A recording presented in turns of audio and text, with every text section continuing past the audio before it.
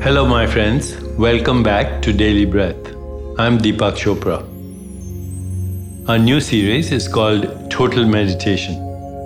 Since we have no idea how thoughts are created in the first place, our understanding of how they are remembered or forgotten lies shrouded in darkness.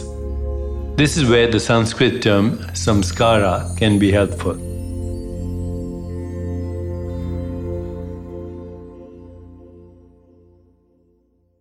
Samskara refers to the impressions in consciousness that shape our actions.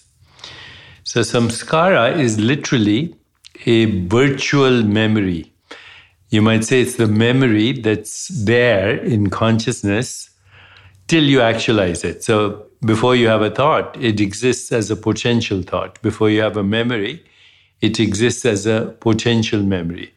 Before you imagine something, it exists as a potential image in the formless domain of pure consciousness.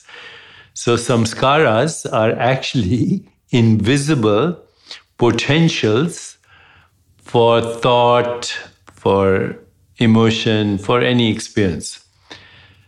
Samskaras can be qualities of expression, such as musical talent.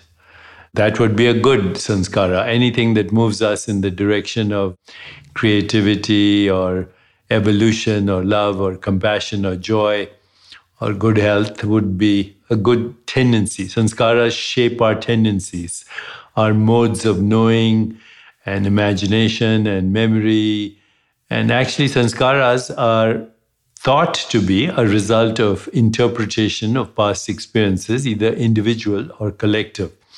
So sanskaras are collective memory, individual memory.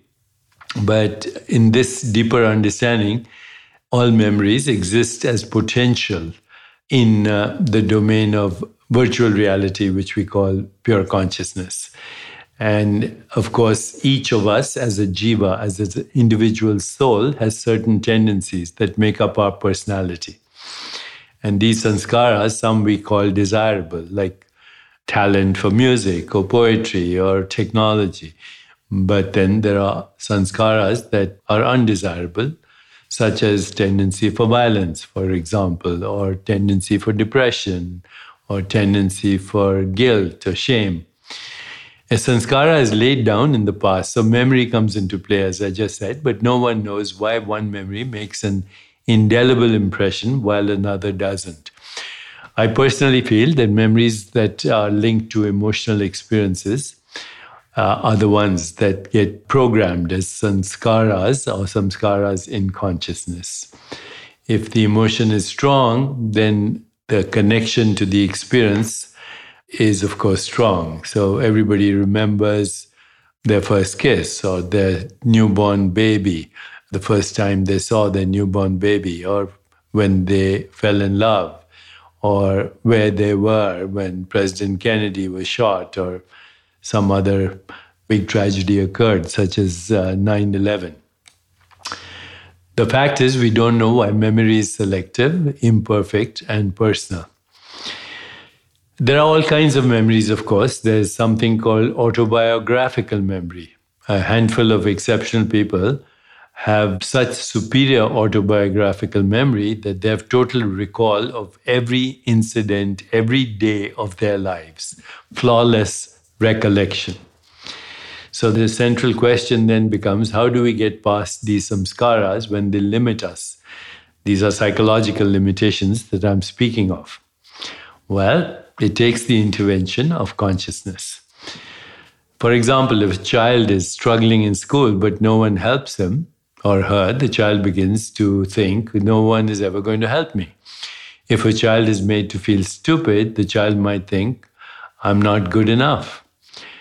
Total meditation helps us undo the scarring of years and years of being judged or misunderstood.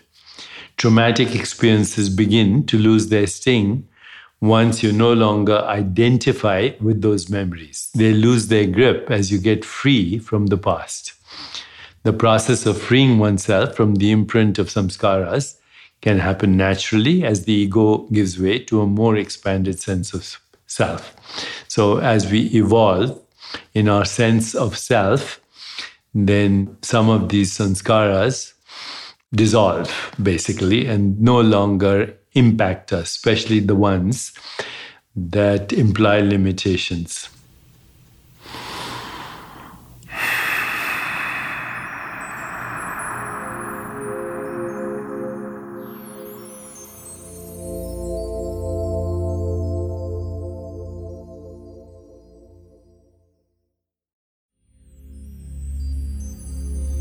Here's a saying that I first heard as a child.